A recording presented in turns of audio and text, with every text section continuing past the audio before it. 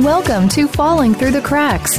Feel alive and thrive with Dr. Rebecca Risk. Do you ever feel that even though nothing seems seriously wrong and you pass all the medical tests, that you still feel that your health, pain, and fatigue are completely out of control? It doesn't have to be that way. Listen to the tips and suggestions given on our program today and take back control of your health. Now, here is Dr. Rebecca Risk. Hi, everybody. Today we're welcoming Jillian Gertzen. She has over 20 years of experience of health coaching, and her personalized lifestyle strategies help clients redefine what fitness means to them. We're discussing her book, The Elephant in the Gym. Jillian, welcome to the show. Thanks so much for having me. So what inspired you to write this book? Well, as you said, I've been coaching clients for almost over 20 years now, actually. I need to keep recalculating. And I kept having the same conversations with my clients. And really the predominant theme was that many of my clients felt like there was something wrong with them, that they couldn't stick with it, that they couldn't adhere to these programs and plans, the ones out there that they were trying before they came to me. And it left me feeling like, there's really something we're missing here, and I wanted to address it. And I kept having the same conversations with people, and I just felt like there were some key themes that were coming up that I felt like I could offer out to a broader audience. So what kind of things are coming up for people? Yeah, I think one of the biggest ones is what I mentioned, which is that, people are left feeling like everybody else is doing awesome and that everybody else has it all figured out, and it's just them out there struggling. But the reality is that most people struggle with their health and fitness. If we even just look at some of the stats, 80% of Canadians and about the same, and 80% of Americans are struggling to be consistent with even just that basic physical activity for health benefit. And so that's kind of that daily little bout of movement that kind of generates a little bit more, increases your heart rate and gets your body moving a little bit. And so, we're left with this feeling that somehow we're missing the boat. That's one of the themes.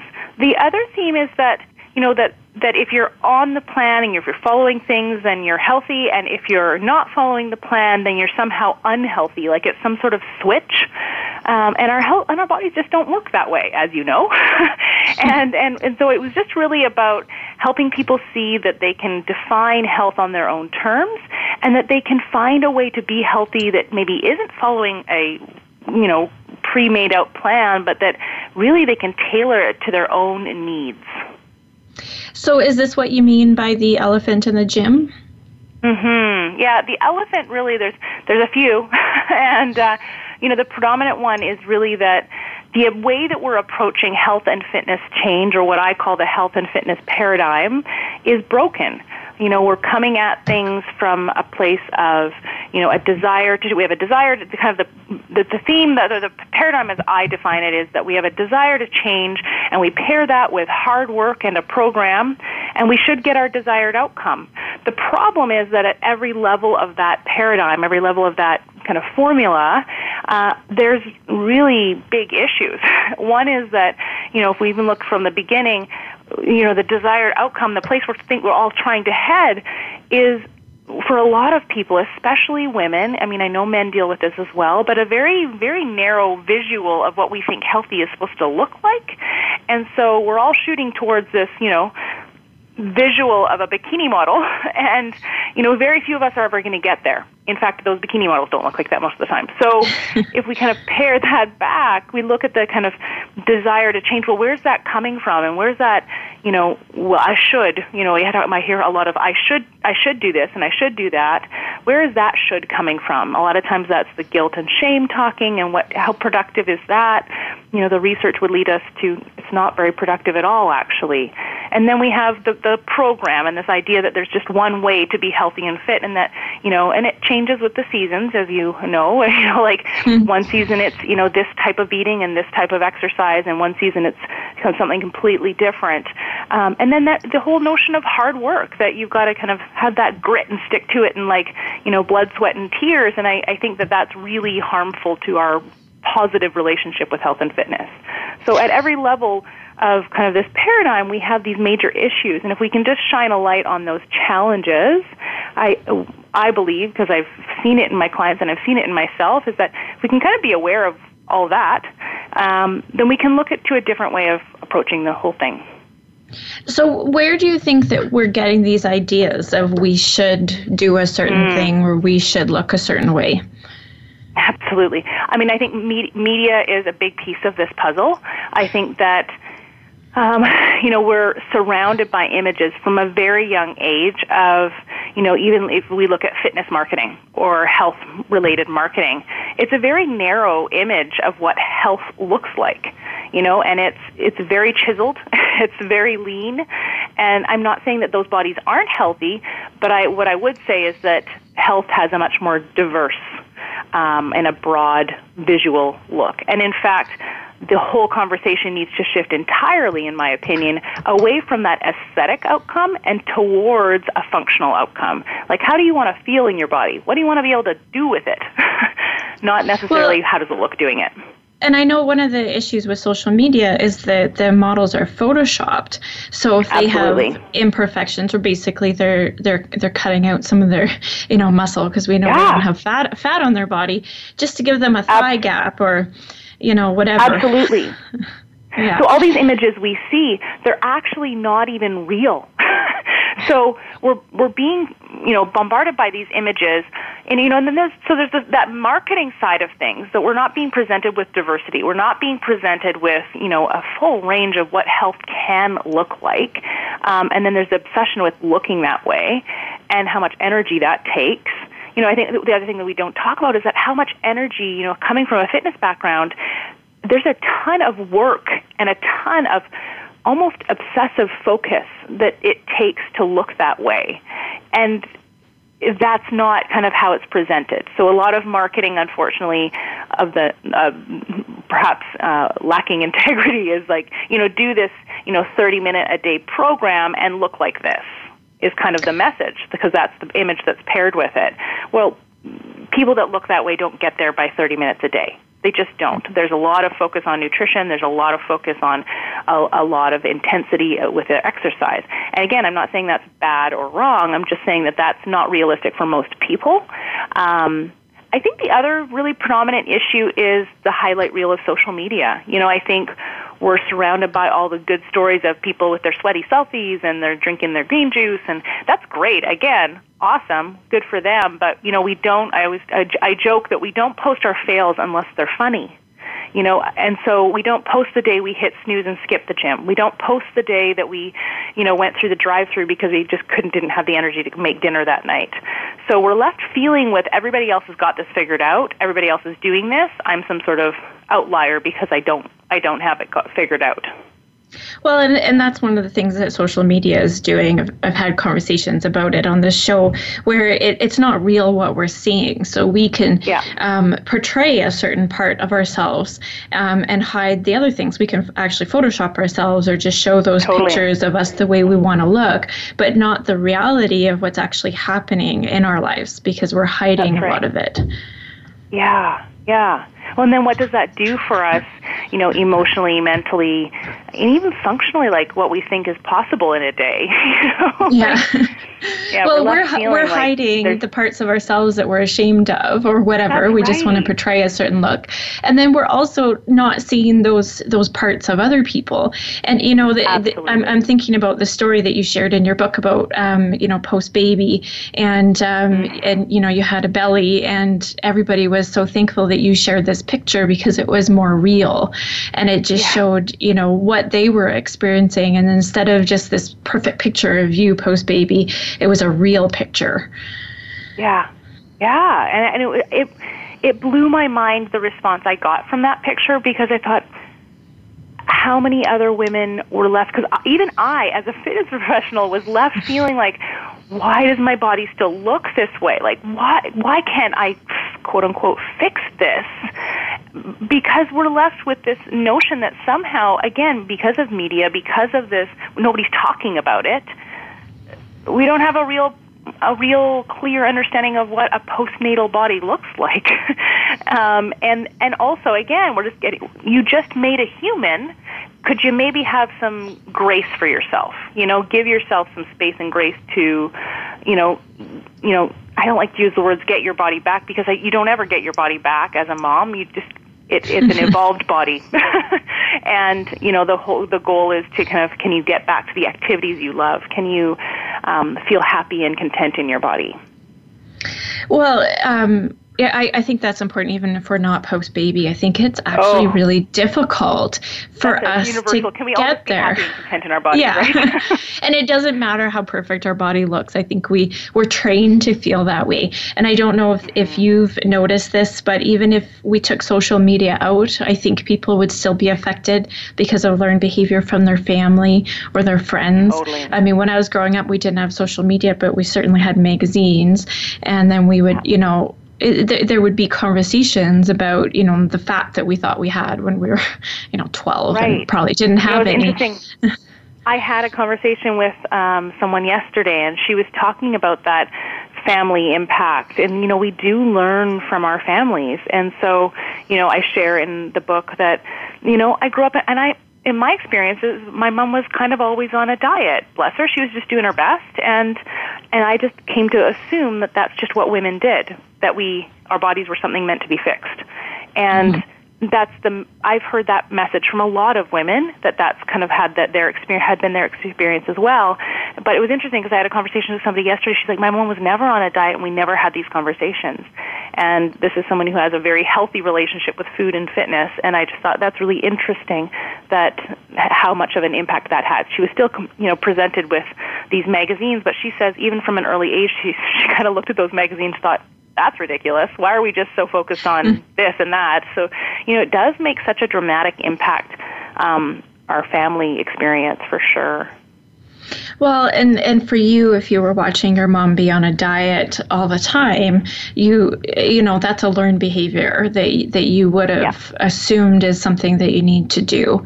And, my mom was very, very forward thinking and wanted me to be body positive, but she still had her own issues that she was trying to deal with, which came out sometimes. And even though she didn't want that for me, right? And so you hear it and you're little and you don't know that even though I was taught one thing, I heard a different thing sometimes. She was actually really good about it because she tried very hard to make it different. But I think that, we have to work on our own selves for the sake of children if we have them, or just people around us, or just for our own self, so we can be comfortable in our body and who we are. Absolutely. Well, it was interesting, too, in this conversation, this woman was sharing that she has developed a really healthy relationship with food and her body, but her sister hasn't. And so they had the very same upbringing. So there's so many factors at play. There's the family experience. There's, the media we're presented at, what are the other people that we're spending a lot of time with, our friends and their families, and how did all of those experiences add up to creating our relationship with our bodies and food and fitness. Well, and even if we're overweight at a young age, I know we'll get teased, and we're not very nice to each other in that regard as well, and that can make it really difficult because if I remember at one point I grew faster than a friend and I weighed 20 pounds more than her. We were probably 10 at the time, and that comparison in my mind was actually that I was taller, right? but that's not where my mind went at such a young age because I was wondering why I weighed so much more and I was 10, so being that hard on myself and also just how hard we are on each other. We're not nourishing as a society kindness, I think. No, I mean, we nourish competition, we nourish comparison. And I feel like the tides are shifting. I feel like we're having more and more conversations around body positivity. We're seeing an increase in conversations about creating great self-esteem, and we're seeing more conversations about, self-efficacy, and we're seeing more conversations about, that we're all different and diversity is so important. And so I feel like the tides are shifting. I'm hopeful that the tides are shifting. Yeah, well, I am too, and I think it will actually take generations because, like I said, even though my mom was very conscious about it, a little bit trickled through, and so we need to make those changes on those levels until we're at that point where we're comfortable as a society with being imperfect. Absolutely, yeah, because I think that's a big piece of this is that there's this perception that we have to be kind of glossy. I think that's what the highlight reel is about too, like that there's this perception we have to at least present as if things are all great. When it's finding that balance of vulnerability where we can share that, hey, things aren't perfect, and that's okay too, that we are allowed to have, life happens, and that's just, it's how we roll with it. And after you have a baby, is exercising an hour every day really your priority? No, it is not. It is exactly keep a small human alive. Yeah, exactly, and yourself. And we're going to take yes, that is important. In order to keep other humans alive, one must also stay kicking yourself. Exactly. We're going to take a quick break. We're talking today with Jillian Gertzen. We're discussing her book, The Elephant in the Room. Oh, sorry, The Elephant in the Gym. We'll be back shortly. Common mistake. It's all good. Yeah.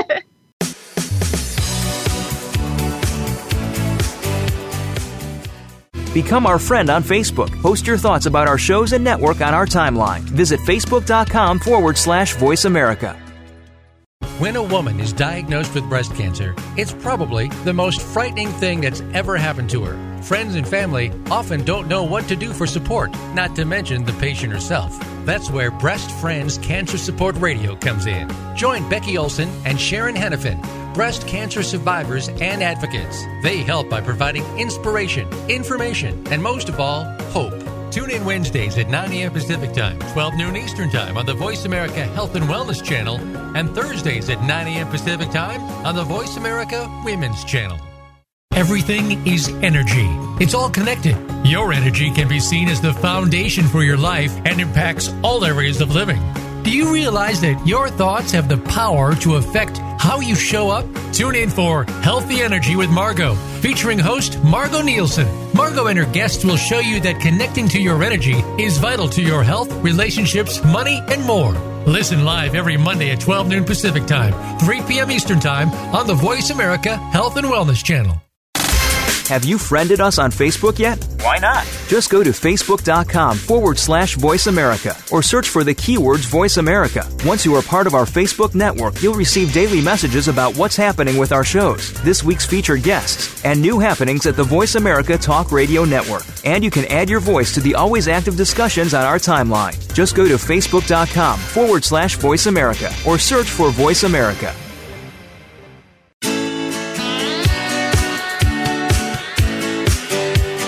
You are listening to Falling Through the Cracks with your host, Dr. Rebecca Risk. To reach the program today, please call in to 1-866-472-5792. Again, that's 1-866-472-5792. You may also send an email directly to Dr. Risk. The email address is anantacalgary@gmail.com. Now, back to Falling Through the Cracks. Feel alive and thrive. Hi, everybody. Welcome back. Today we're talking with Jillian Gertzen. We're discussing her book, The Elephant in the Gym. So, Jillian, why do you think it is that we can't follow through with exercise programs? I think you said 80% of the time. Yeah. I think one of the biggest problems is kind of this idea that, well, there's so many layers to this, but I would say some of the biggest problems are that, a lot of programs are very extensive or extreme. And so we're drawn to these more extreme programs because they promise, they're kind of sexy. They promise us really great outcomes if you just, you kind of go all in. The problem with going all in and doing these more extreme programs that are, kind of going zero to hero is that the example I often give is that, when you learn to swim, you didn't learn to swim by most of us, there's always the odd outlier in this case, but you didn't learn by jumping in the deep end. You learned by being in the shallow end, learning how to float. You then, maybe learned a few strokes. You learned how to breathe in the water. And then with time, you inched your way out to that deep end and learned how to manage out there. But that's not how we typically approach our health and fitness. We decide we're going to make a change, and we try to change about 20 things all at one time. And we don't usually also look at the same time, how do I adjust my life to make all this new stuff fit in? We just try to pack it all in on top of everything else we're already doing. And it's kind of a recipe for disaster. So we've got these, extreme programs where we're doing a lot all at once. It's a huge change, so we're not really honoring where we're starting from. We're just jumping all in. And that's really just not not conducive to us being successful. Well, the jumping all in, there are some personalities where that works for. Where there's always going to be the outlier that jump all in. It totally works for them, but the majority of people, what I find is all in usually doesn't result in good outcomes. Well, I'm actually an all-in person, but yeah, well, that happened now, and I got to do it. But I know, I've had discussions with a friend who's the total opposite. She has to, do one thing at a time and ease into it, and doesn't like to be overwhelmed, or she'll just, if it's too overwhelming, she'll stop. And I know a lot of people are like that. So. Well, and I think it's also how do you define all in? I also think you might be all in, but you might also be utilizing a lot more strategies than you think you are. I think the people that do well with all in, it's like they already have maybe a bit of a foundation of fitness. They've been fit in the past, and they're just resuming an older pattern that they've already had. I'm more talking about that person that's always struggled with their health and fitness. They've never really consistently exercised, and then they jump all into these 5 or 6 days a week at the gym or doing some sort of fitness program, and they're making all these changes to their nutrition all at once, and while they're at it, they're going to start meditating. They're just trying to do about 20 things all at once, and even within the nutrition conversation, they're like complete overhaul all at once, which, if you're changing all those things, how many, there's a conversation around kind of the brain side of this and behavioral change. You think about all the things you're changing all at once. Well, all of those big changes all at once require a lot of mental capacity. So every time you're having to really think about those new decisions, those new habits, that takes mental power. And there's only so much mental power we have over the course of our day. So when we're making all those changes all at once, it's really difficult. It's a lot of work for the brain to just stay focused on that. And so that can result in a bit of a decision fatigue. And so then what I see a lot of people doing is they'll be really great for the majority of the day, and then they fall off in the evening, or they'll do it really well for a week, or maybe 5 days or a week or 2 weeks or even a month. But then after that period of time, it's oh, okay. And then they go back to the old patterns. So it's really about finding your personal approach that's going to work for you. And really honoring it, if you are someone that responds well to all in, well, great. Find the way to all in that works for you and works for your life, and know that will evolve and change with time. Well, I think, what you said is probably true, although the all in for me is I make a decision to do something, and I'm probably going to be doing it the next day or as soon as I can. And I get kind of antsy, okay, I want to do this. Right. But at the same time, yes, I've also done it before, but I also recognize a need for rest. And that's part of any regime that I take on, which I think is a balance that not everybody has, where I'm okay, well, I'm going to work out, but I need this time to myself as well. And I also have to do this. And I want that balance in my day. And do you find that when people are starting these programs, they're having trouble with that part?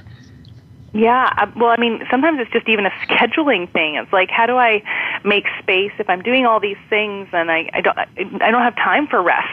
I don't have time to take a day off. Well, the body doesn't work that way, and a lot of what I talk about in the book is just really the science behind, how does your body respond to exercise, and how important rest and recovery is in the conversation of, more traditional fitness, not just physical activity, but in fitness.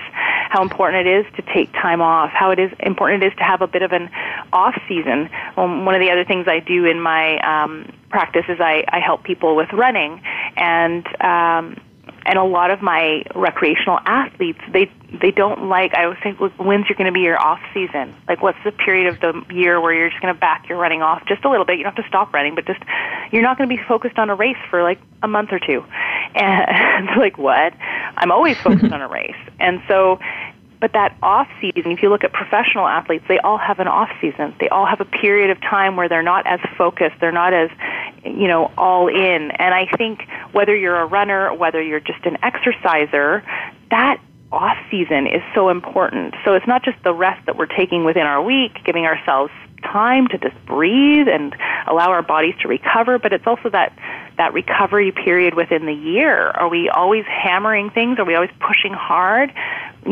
In everything we're doing, not just fitness, but just in life. If we're always all in, we never give ourselves that time. That has an effect that isn't necessarily always great. Well, one thing I do is I work with people who are chronically ill, and as they're getting better, they want to get back to the way they were. And of course, part of my conversation with them is you won't get back there because you've changed and you're moving forward. But also, they want to go back to the exercise regime that they had after maybe not doing it for a couple of years or whatever it's been. And I have to tell them to slow down. Maybe start with a walk and ease into it. And, just like if you were going to run a marathon, you don't start with a 5K, you start with a jog and see how you go. Is that something that you help people with? Absolutely.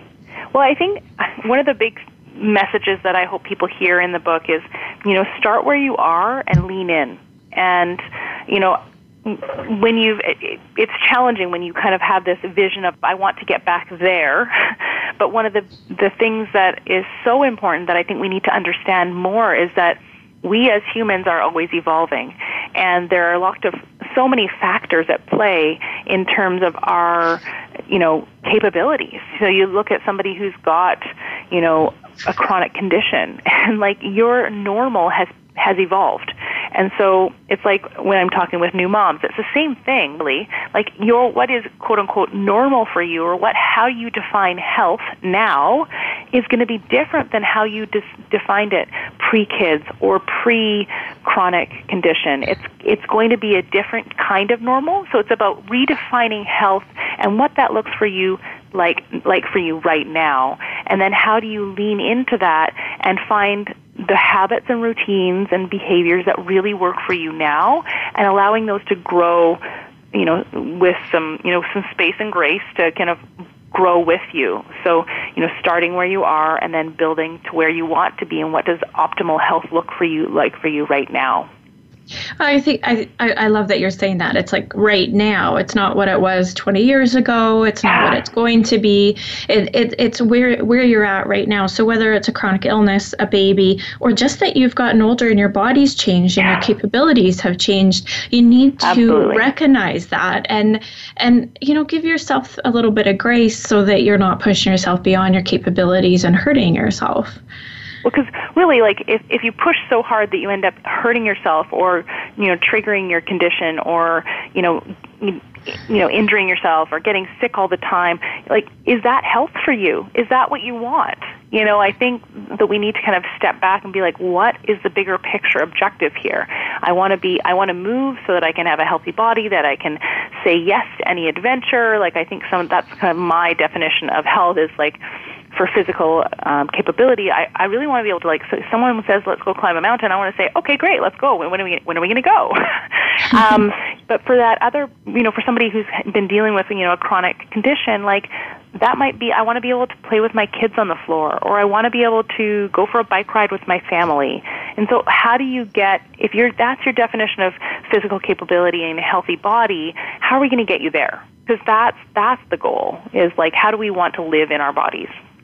Yeah, which I think is important, because there's one point in your book you talked about when this lady reached her goal and said that she was disappointed because it wasn't this amazing, lights flashing moment. She still felt the same in her body, even though she reached her goal weight.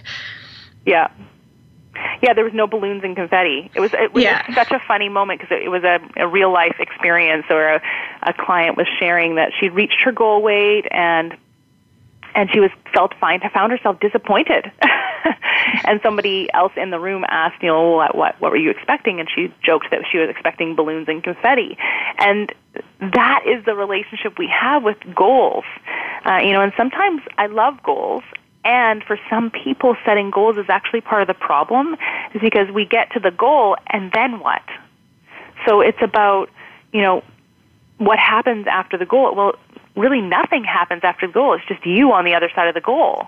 And so instead of looking at the goal as the end-all, be-all, instead looking at what's the practice that's going to help me get to the goal, and then how does that live and breathe beyond the goal? Well, how many people reach the goal and then are done?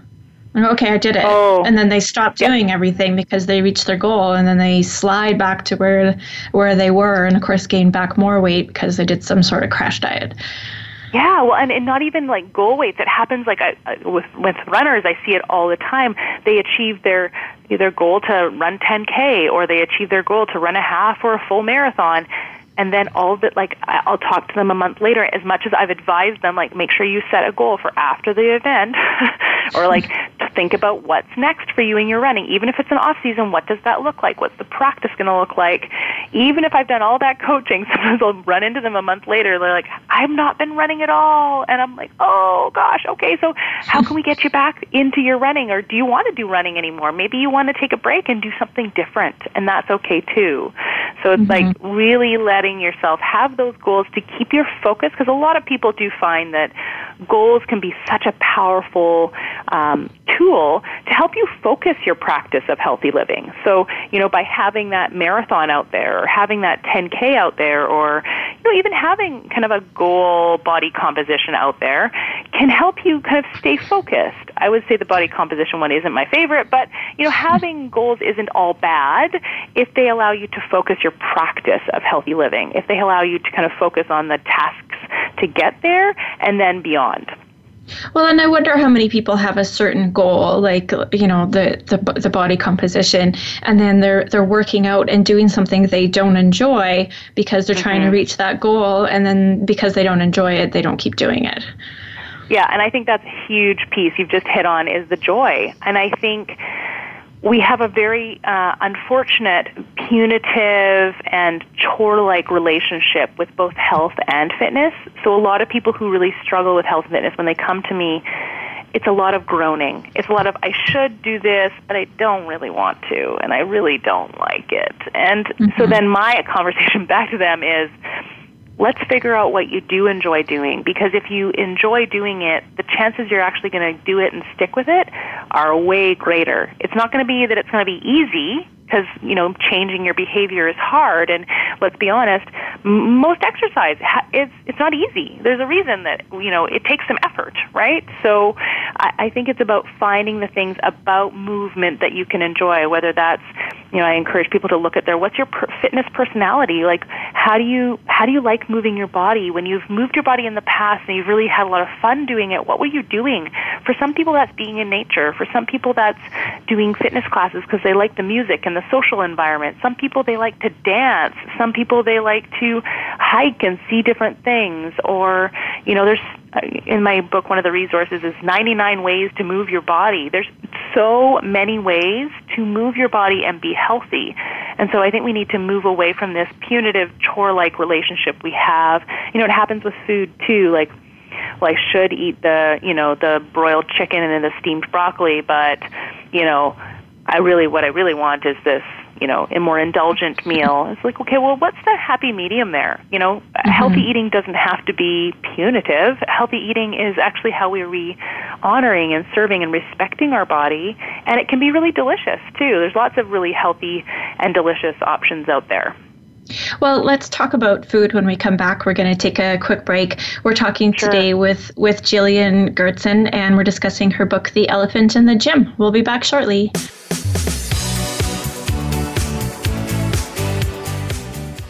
Become our friend on Facebook. Post your thoughts about our shows and network on our timeline. Visit facebook.com/Voice America. When a woman is diagnosed with breast cancer, it's probably the most frightening thing that's ever happened to her. Friends and family often don't know what to do for support, not to mention the patient herself. That's where Breast Friends Cancer Support Radio comes in. Join Becky Olson and Sharon Hennepin, breast cancer survivors and advocates. They help by providing inspiration, information, and most of all, hope. Tune in Wednesdays at 9 a.m. Pacific Time, 12 noon Eastern Time on the Voice America Health and Wellness Channel, and Thursdays at 9 a.m. Pacific Time on the Voice America Women's Channel. Everything is energy. It's all connected. Your energy can be seen as the foundation for your life and impacts all areas of living. Do you realize that your thoughts have the power to affect how you show up? Tune in for Healthy Energy with Margot, featuring host Margot Nielsen. Margot and her guests will show you that connecting to your energy is vital to your health, relationships, money, and more. Listen live every Monday at 12 noon Pacific Time, 3 p.m. Eastern Time on the Voice America Health and Wellness Channel. Have you friended us on Facebook yet? Why not? Just go to facebook.com/Voice America or search for the keywords Voice America. Once you are part of our Facebook network, you'll receive daily messages about what's happening with our shows, this week's featured guests, and new happenings at the Voice America Talk Radio Network. And you can add your voice to the always active discussions on our timeline. Just go to facebook.com/Voice America or search for Voice America.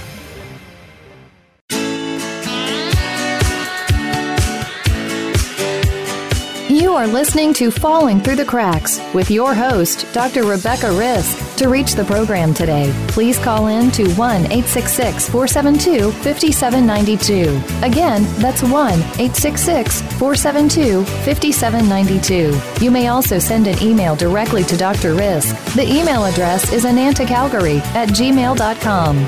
Now, back to Falling Through the Cracks. Feel alive and thrive. Hi, everybody. Welcome back. We're talking today with Jillian Gertzen, and we're discussing her book, The Elephant in the Gym. So, Jillian, before the break, you started talking about food, which we haven't gotten to that yet. And, of course, anytime anybody approaches a fitness regime, I actually feel like it's more about food than exercise. People will embrace that a little bit more over the workout part. Where do you think this fails for people? Oh, loaded question. And you've got 5 minutes. Yeah, go.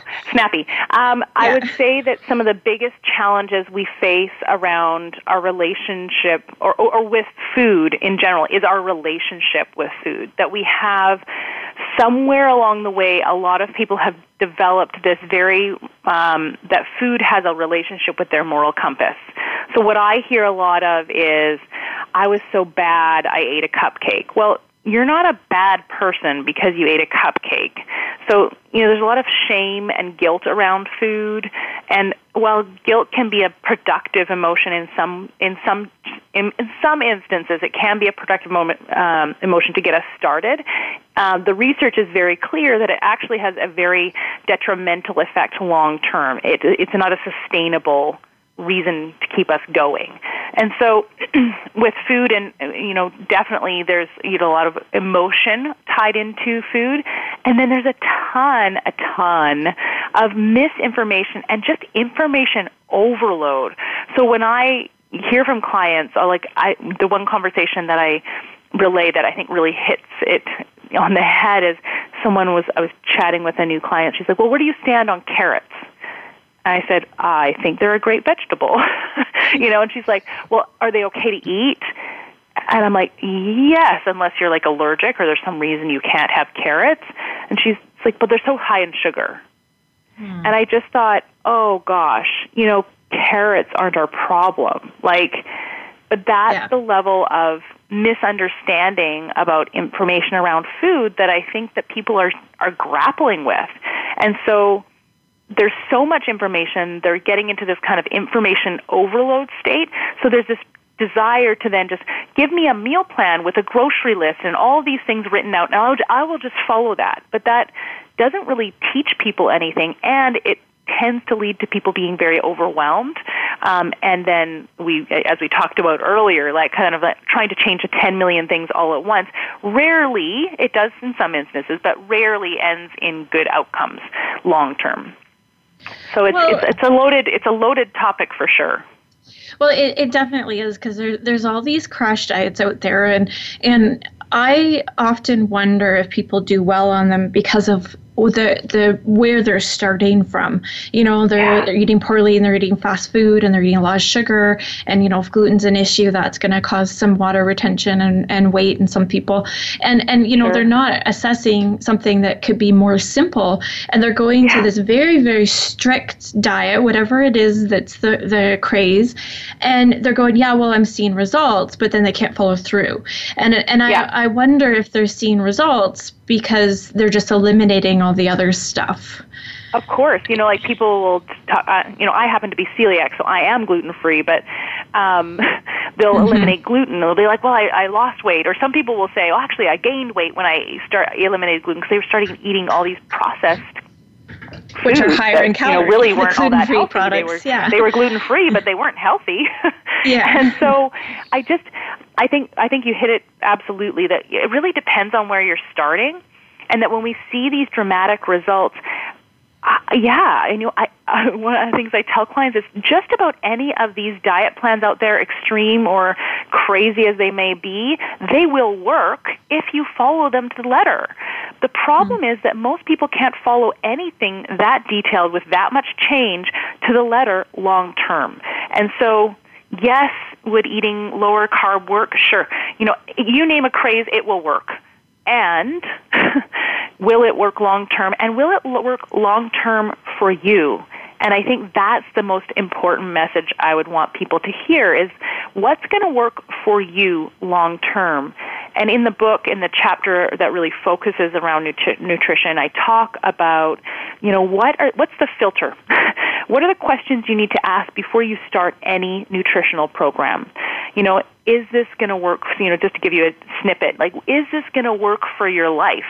Can you commit to this long term? Does it work for your family?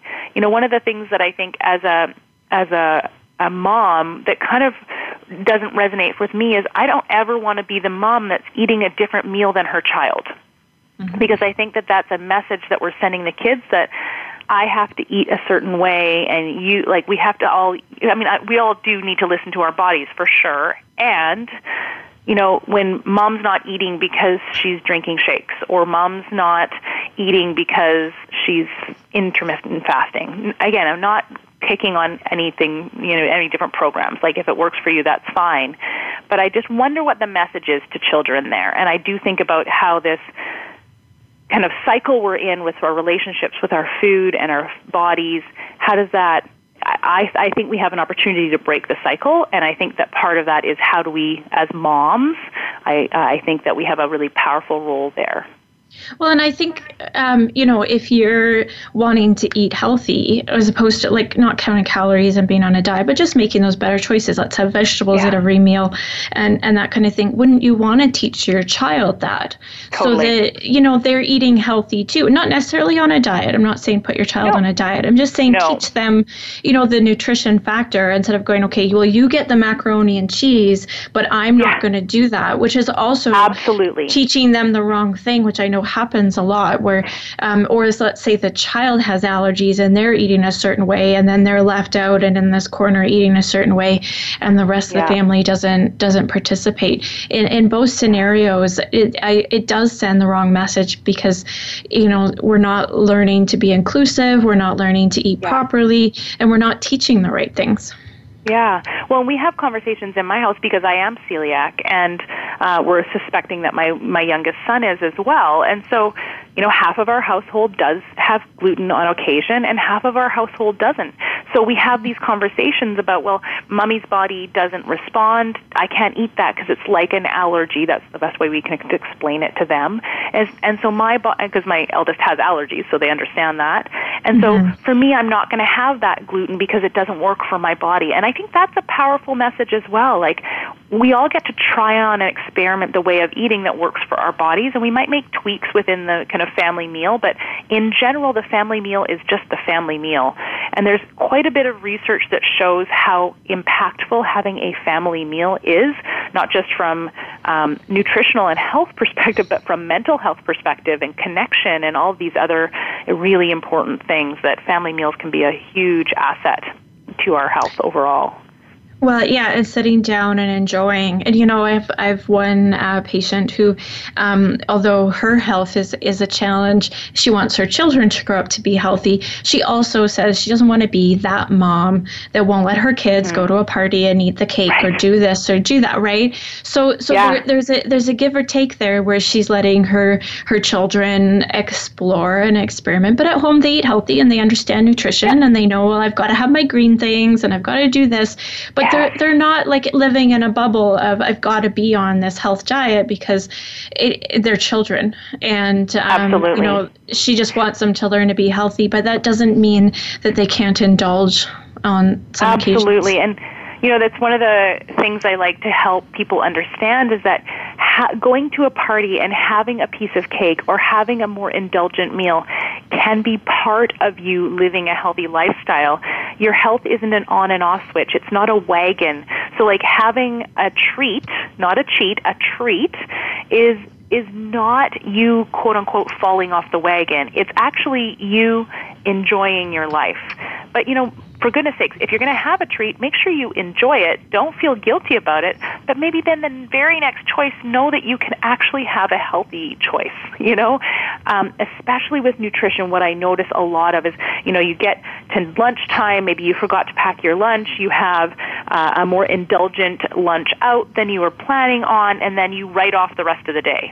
And, if that day happens to be on a Thursday, well, you might even write off the rest of the week and you'll start fresh on Monday. And then, and by the way, if that happens in November or December, then maybe we'll just start back in January. And we see this kind of, I'm off the wagon, and then what happens between now and whatever that date you've decided off in the future when you're going to climb back on the wagon, kind of, everything goes off the rails. You stop exercising. You don't eat very well. You maybe eat even more indulgently than you would have if you just said, okay, hey, that was just one meal. That was just, or even that was one weekend where everything was a little bit more indulgent. And, today is a great day to kind of get back to my normal way of eating. Mm-hmm. And I think especially as we are in the midst of holiday season, I think it's a really important message that you don't have to wait till January 1st. In fact, there's nothing magical about that day. You could actually just start now and do the things you can do. What can you, even coming into holiday meals, can you be more mindful about your choices? If you really love Grandma's pie, have a slice of Grandma's pie. Savor it, enjoy it, consider it a treat. Consider that part of you having a healthy relationship with food and a healthy lifestyle.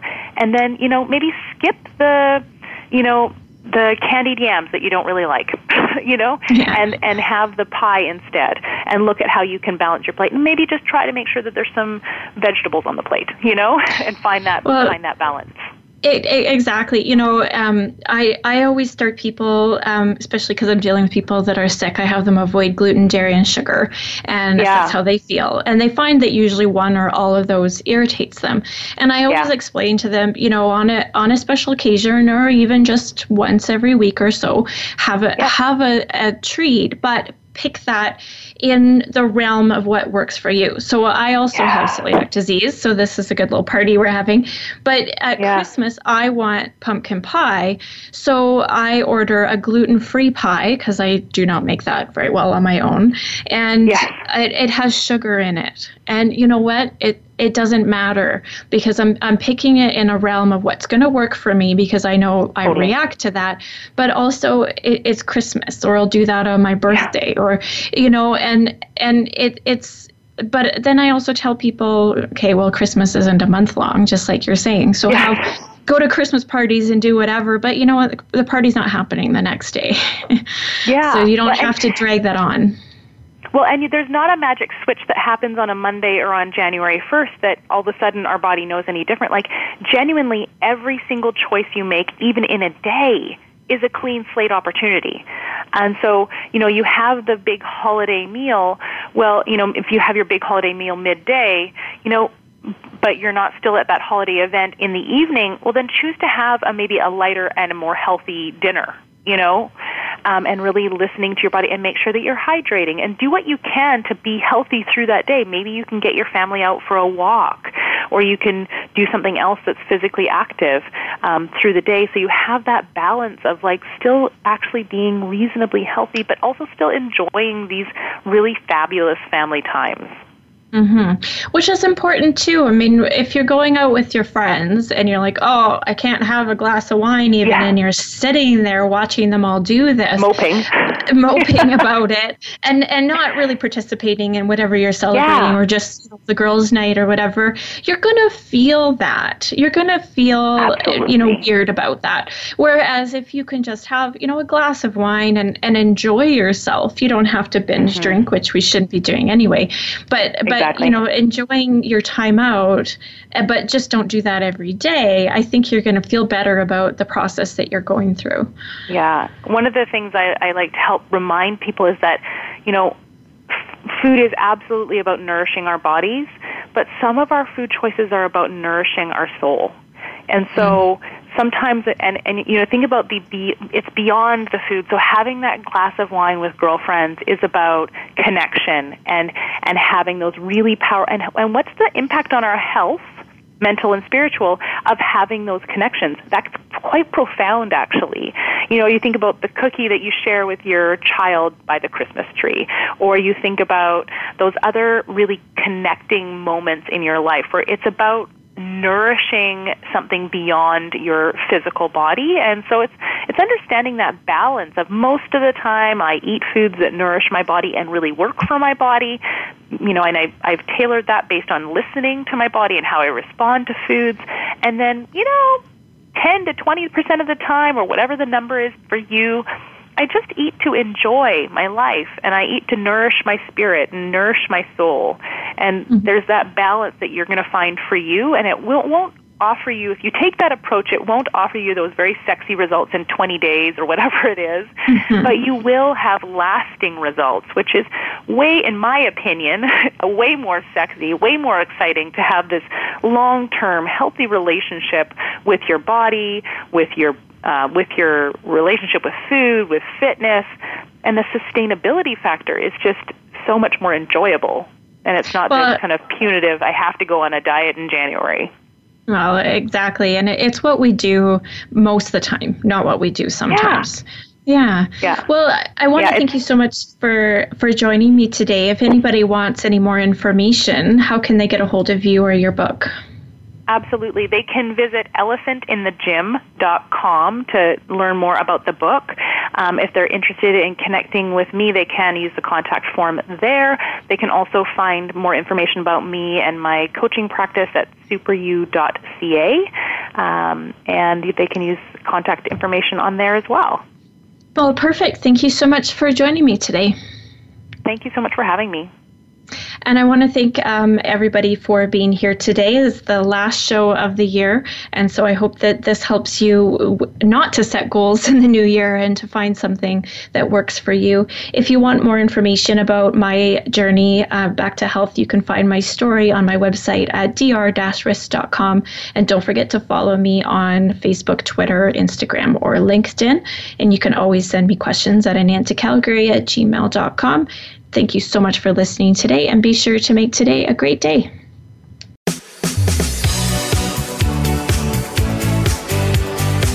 Thank you for tuning in to this week's edition of Falling Through the Cracks. Feel alive and thrive. Please join Dr. Rebecca Risk again next Monday at noon Eastern Time and 9 a.m. Pacific Time on the Voice America Health and Wellness Channel. We'll talk more next week.